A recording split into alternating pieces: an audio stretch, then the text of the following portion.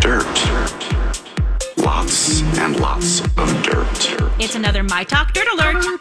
The stories and headlines getting our attention from the world of entertainment and showbiz on My Talk 107.1. Spill the tea, sweetheart.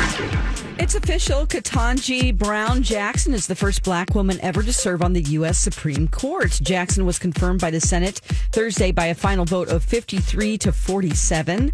She will join the court this summer, replacing Justice Stephen Breyer, who will retire at the end of the current term. Recently, Bravo has announced that the network will be canceling Shahs of Sunset after 9 seasons. Some of the cast members will continue their relationship with Bravo, but there's no official word on what these cast members will be doing with Bravo just yet. Through the years, the show was hit with backlash because members of the Persian community felt like the show was a misrepresentation of their culture and promoted stereotypes. Kenan Thompson and his wife, Christina Evangeline, have been married for 11 years, and they're calling it quits. Sources say the couple have been apart for over a year. The source added that the couple grew apart but are still friends. Kenan spends most of his time in L.A. filming his new sitcom, while Christina is in New York City. That's the latest dirt. More stories like this at mytalk1071.com or by downloading our app.